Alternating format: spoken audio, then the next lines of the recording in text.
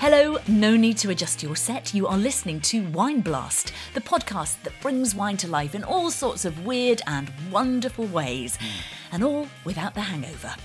I'm Susie Barry, and I'm joined by my husband and fellow Master of Wine, Peter Richards, who has been promoted. Okay, right. In our last episode, you reached the lofty heights of Master of Brevity. Yes, because I was waffling too much. I think You were a little bit. Yeah. But this week, I'm delighted to reveal that your new role is Chief Press Reviewer. Well, yes, that? yeah, I see what you're doing there. I see where you're going. Thank you. You've teed me up very nicely. I'd appreciate that. I'll take any position I can get, frankly. As long as I'm superior in the executive hierarchy to the microphone, don't really care. Only just. Frankly. They did not need a comment.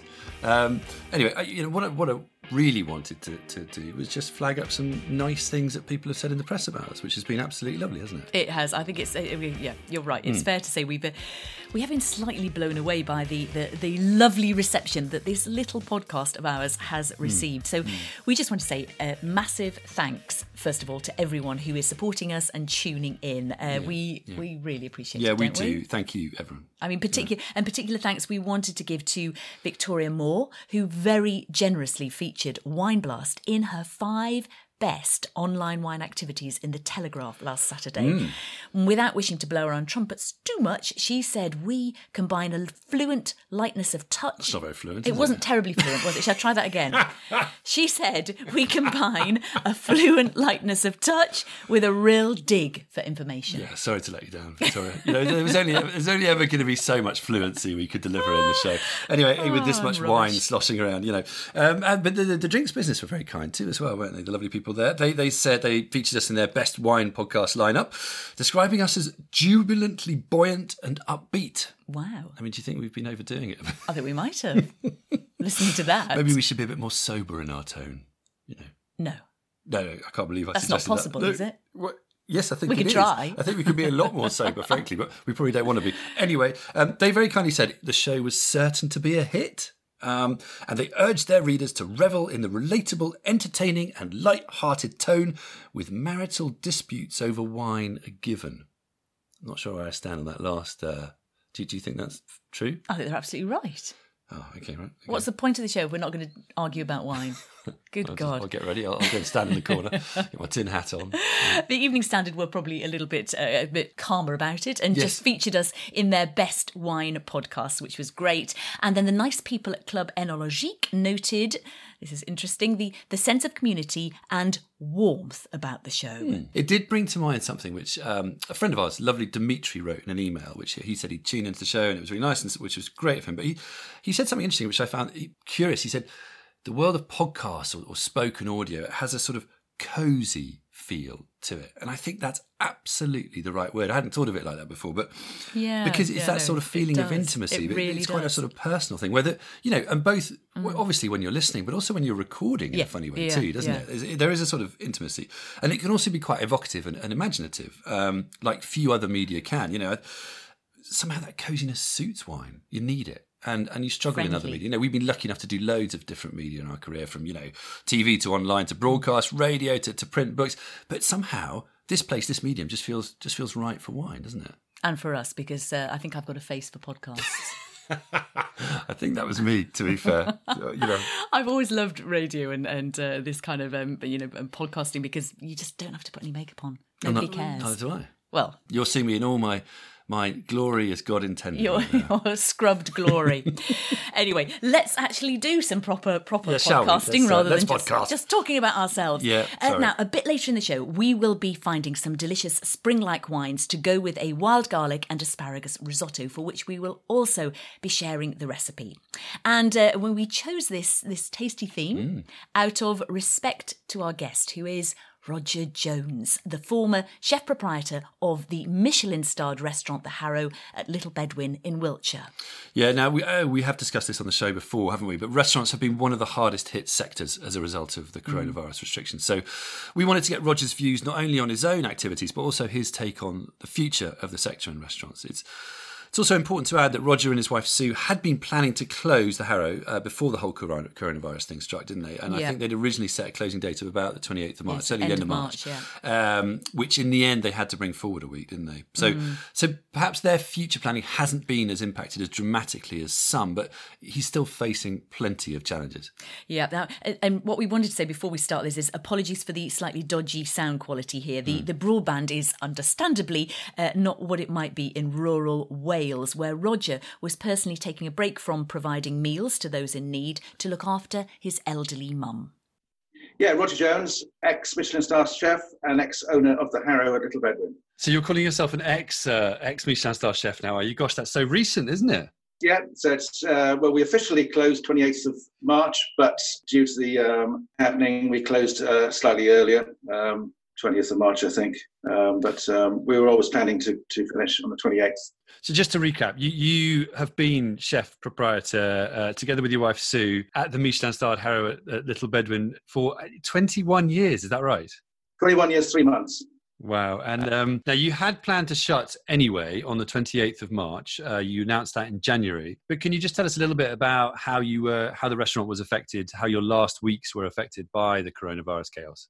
Well, as soon as we announced our retirement, we took, I think, 4,000 bookings in 3 days. We also put in extra seats to facilitate everyone. And then towards the end, we realised, obviously, with people trying to keep apart and everything else, what we were doing was completely wrong in a sense, because instead of doing 28 covers, we were doing 38.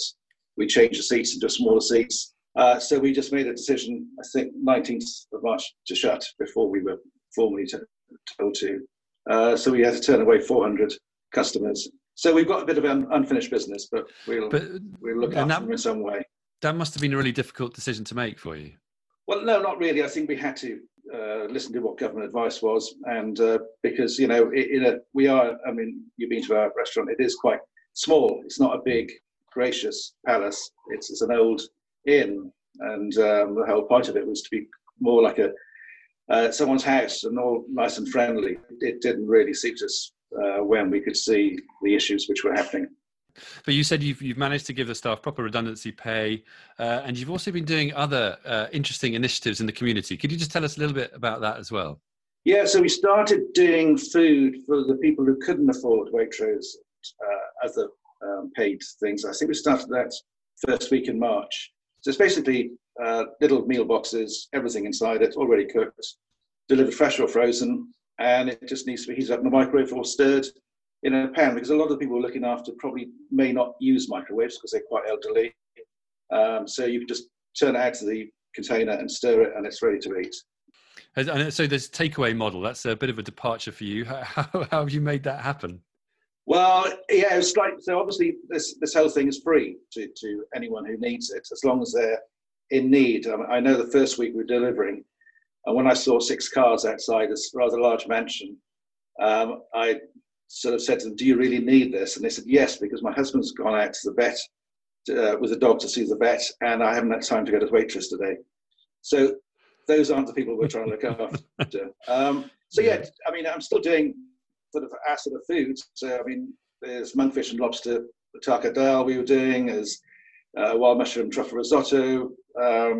So, and a lot of these people have probably never had these things before, so they're quite glad to try some different food. That sounds absolutely amazing. I hope that people are enjoying it. I'm sure they are. Just focusing a little bit broader, obviously the restaurant trade is being really hard hit, the on-trade generally at the moment. How do you see the future for the restaurant trade? What we see now is that so many restaurants were on the brink, and it's just really pushed them over. So a lot of these restaurants were either working on the summer season or I'm not sure what, but I mean, it is quite drastic where people within a week were feeling the pinch. So things will be different. And I think the other thing is, once people have started making their own bread, ordering great wines at home, cooking at home, and how much money they're saving, they will seriously look at, do we actually need to go out to eat tonight? Can't we, save some money? And I think a lot of people who are at home, of course, a lot of people aren't earning anything, but they are saving money by not going out to restaurants. Do you not think there'll be a sort of the opposite of that? Might be people are so desperate to go back out, start enjoying it themselves, that they just sort of go for it, and there's a massive blip. Well, I think possibly, but obviously when it's all over, it won't be joyful for everyone, and it may not be a time to celebrate. Yeah, and I think absolutely. people will be more restrained in that. But I think pubs will do very well. People will be rushing down to the pub and have a couple of pints and that sort of thing. But going out to spend a couple of £100 on dinner, is something which people may be more discreet about. Yeah. Now, although you're closing, or you closed the Harrow, you were talking about doing some things in the meantime, or afterwards. So you talked about hosting some mini dinners with some vertical wine tastings. Yeah, so obviously we've got a big cellar, and that hasn't reduced at all in the last few years, even though we had in mind we were going to close, but I kept buying and buying and buying.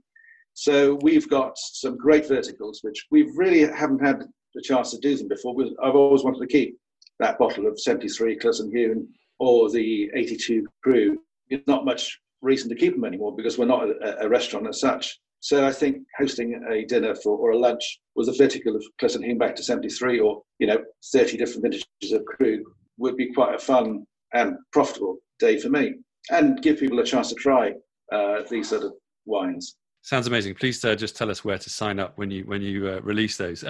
You said you've also been busy with your mum, looking after your mum down in Wales recently. It's quite difficult because obviously with what's happening, we're not really allowed to travel. But my mum was widowed last year. She's got dementia. So what we're doing is I've got two sisters, luckily. So we're doing 14 days in isolation first, and then we're coming down here for 14 days and swapping over. So we'll be doing that for the next 3 months. So for us, it's just total isolation in a sense. Well, it sounds amazing. You're doing an amazing job there, and I'm sure your mum really, really appreciates it. You actually mentioned that she'd welcomed, she'd been very happy with the wine that you brought with you. Yes, because my sisters don't bring good wines. I think they shop in the wrong places. So she does notice if it's not proper sparkling wine, and certainly she doesn't like the second. She loves, Hattingley Rosé is one of her favourites, and Gosset Rosé as well. But, so she likes a quality sparkling wine. Sure, it sounds like it. I'm sure. Is that where you get it from? I don't know. Roger, thank you so much. But I've got a last question for you, which you may have already thought about. But what is your ideal quarantine wine? Well, I'd have to go for Spanish Antondonia because it's only 10.5 alcohol. So you can drink it all day, from morning to night, without being too silly. Sounds delicious. Any particular vintages? Yeah, so on the white, 64 white is at its peak now, drinking perfectly. I did have a 47 red the other night with my son, and that was absolutely delicious, but I haven't got many left of that. So we'll have to move on to the 54. Roger, that's a wonderful, wonderful thought. Thank you very much indeed for talking to us. Thank you very much. Tondonia 1947. I am drooling just thinking about it. Yeah. I actually love the way asking this particular question about quarantine wine gives you a kind of an insight into people's drinking habits. Yeah, you're right. It's almost like sort of getting to know people's innermost secret thoughts. We have permission to do that because of coronavirus suddenly, and we can ask these weird questions. But it's almost like the parallel would be, the way we have been able to see inside people's homes, with the advent of everyone doing with online, Zoom, exactly, absolutely. online video calls. You see ordinary life in the background in a way that you never would normally. And sometimes, to be honest, life is not that ordinary in the background, is it? Well, ours is pretty ordinary. I mean, I keep thinking we should get the kids to draw some sort of amazing, realistic backdrop of an infinity wine cellar or something. Yeah, we could, yes. Art for the Zoom generation. Anyway, moving on. It's about time we cooked and drank something, isn't it?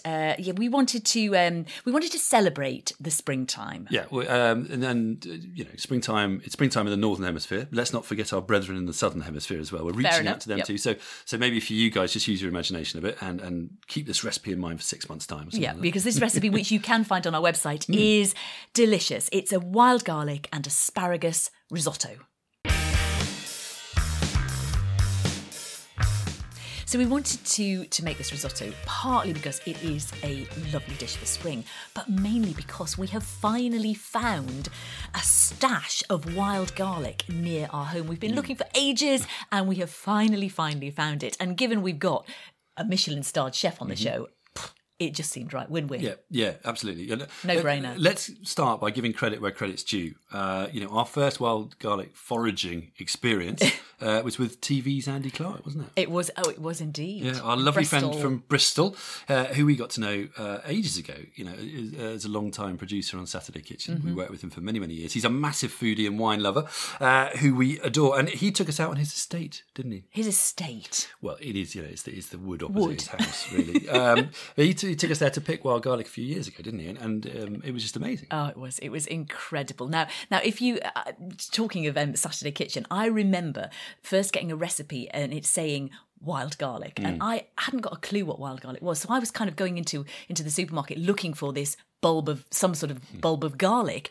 It's not like that. So anybody listening who you think, I don't know what wild garlic is, essentially wild garlic is a leaf. So it's like a long leaf, about 6 to 8 inches long.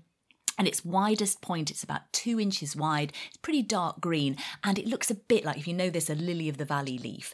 But the way to know that it's garlic and not lily of the valley, which is actually poisonous, is the smell. If you walk through wild garlic, it just... Oh, the fragrance of garlic is unbelievable. It is, isn't it? Or if not, you can just crush the leaf and it definitely smells like garlic. Get it on your fingers. It's proper. Do you know what its proper posh name is? Go on.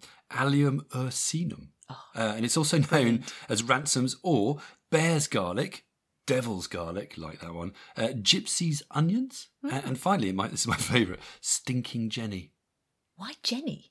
I don't know, what's Jenny ever done to anyone? Poor Jenny. Oh, no.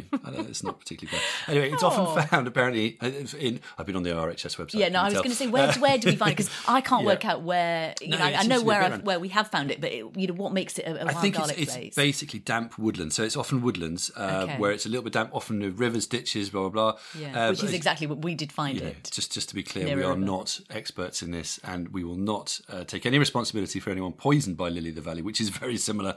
Smell the leaves first, people. Yeah, smell the leaves. Smell the garlic. But the garlic is Wake well up and worth smell finding. the garlic. So wild garlic. We decided this dish was perfect for today. Yeah. And it's very much, to describe it slightly, it's very much a spring green dish. So you've got in there asparagus, peas. I also put in some edamame, and I know they're not really spring greens, but I just love edamame beans. And then what we do, the wild garlic, is make it into a pesto. Wild garlic mixed up with some parmesan. It's very simple pesto, parmesan, pine nuts. You don't need to add extra garlic, obviously. Bit of lemon juice, salt and pepper, and olive oil. And you just stir that through at the end of the risotto. So we're going to put this recipe on the website. But it just is, the whole thing looks green, tastes green. What wines are going to go with that? Well, exactly. Sauvignon Blanc. That's where our first thoughts headed. Absolutely. And frankly, that was good enough for us because we love Sauvignon in this household. Not everyone does, but we do in all its different styles.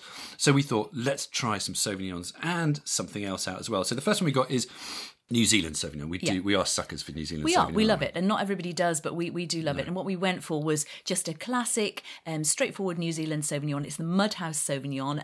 At the moment, it's on offer at Waitrose from $9.50 down to $6.99. And interestingly enough, I think... It's pretty cheap, actually, though, isn't it? It really isn't very expensive at all.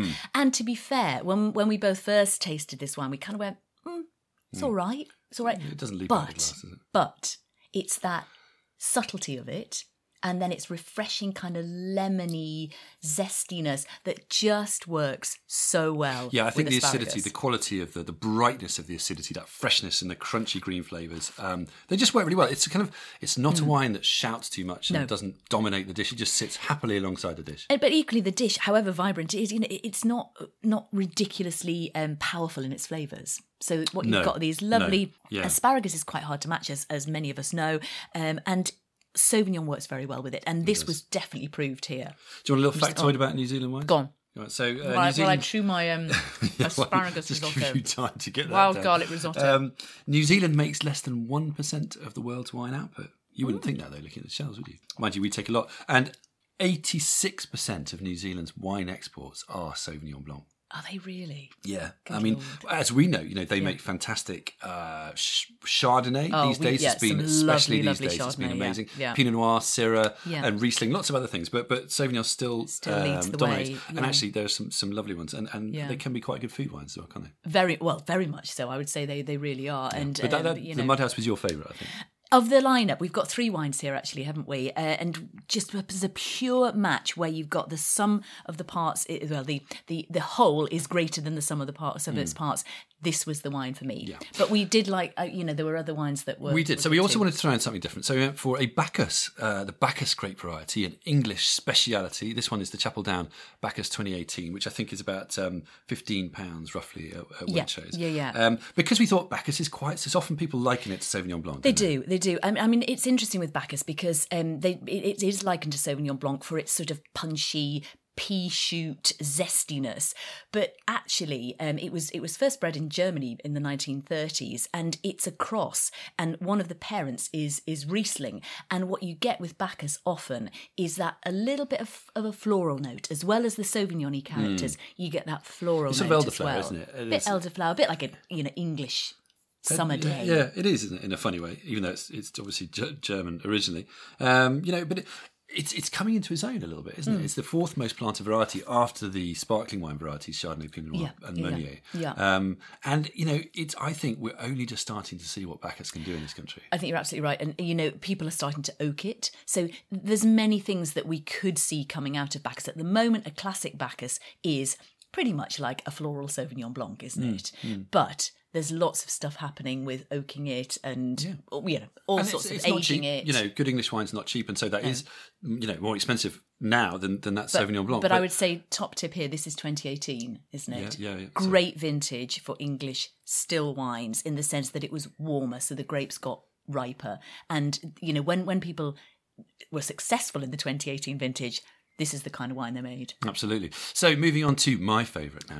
Oh, yes, here we go. You're not a cheap date, are you? I am not. So this is the Dog Point Vineyard, Section 94 Sauvignon Blanc. This is interestingly 2009 vintage. We've had this in the cellar for ages, and we pulled it out and thought, is this going to be a bit old Sauvignon Blanc? I mean, you opened this, didn't you? I tasted it not knowing what vintage it was, and I can't believe that's, it's 11 years old. So we should say glorious. This is back to New Zealand. So sorry, we're back to Marlborough in New Zealand. This Dog Point are kind of new wave Marlborough Kiwi Sauvignon Blanc. They make styles of Sauvignon which are a bit more kind of flinty, subtle, foodie, savoury, really, really lovely. And this is their oaked version, and it's absolutely Section 94. It's stunning. about £25, isn't it? Yeah, it's not cheap, but I think that's amazing value in the context of that sort of quality. Now, I felt with this risotto, it was just the wine almost slightly overpowered it. It doesn't not go.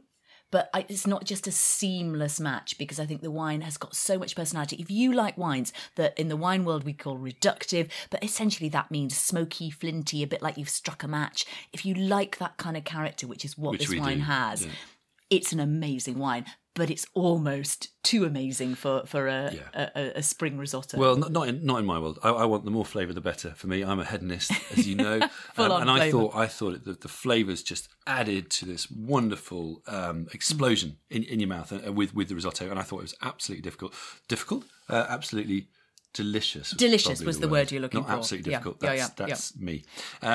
But interestingly, we just heard from Ivan Sutherland, haven't we, the owner of Dog Point, saying that 2020 has been the most amazing vintage in New Zealand. Despite the coronavirus challenges, they've had one of the best vintages ever. So it'll be really interesting to taste the wines in 2020 from New Zealand. We have also just tasted, though, their latest releases, which were the 2017s, and the 2017 Section 94 Sauvignon Blanc, which is what's currently on release, is absolutely delicious too. Have we said that Ivan and his gang were Cloudy Bay winemakers? We haven't. But so I'm sure everybody will be familiar with Cloudy Bay. So they have a great pedigree and they make some stunning wines. So if you're looking for great New Zealand wines to have a go at, a great range, Dog Point, amazing. Right, we're going to finish on one point. Can I just say something? Two things. Go on. Firstly, did you know that wild garlic helps reduce blood pressure? Oh, I like it even more. I'm telling you that now for a very specific reason, which is I also found out something else about wild garlic. Go on. Well, when you go on the RHS website, their first sentence, we love wild garlic, don't we? We got so excited at it. I think everybody knows that now. There's no doubt. Wild garlic is a bulbous plant native to Britain that can be problematic in gardens. Really? Yeah, no, I thought problematic. What are you talking It's about? not problematic in our garden. If we had any. Let me Okay, sorry. Their persistent bulbs and spreading habits make them a problem in most gardens.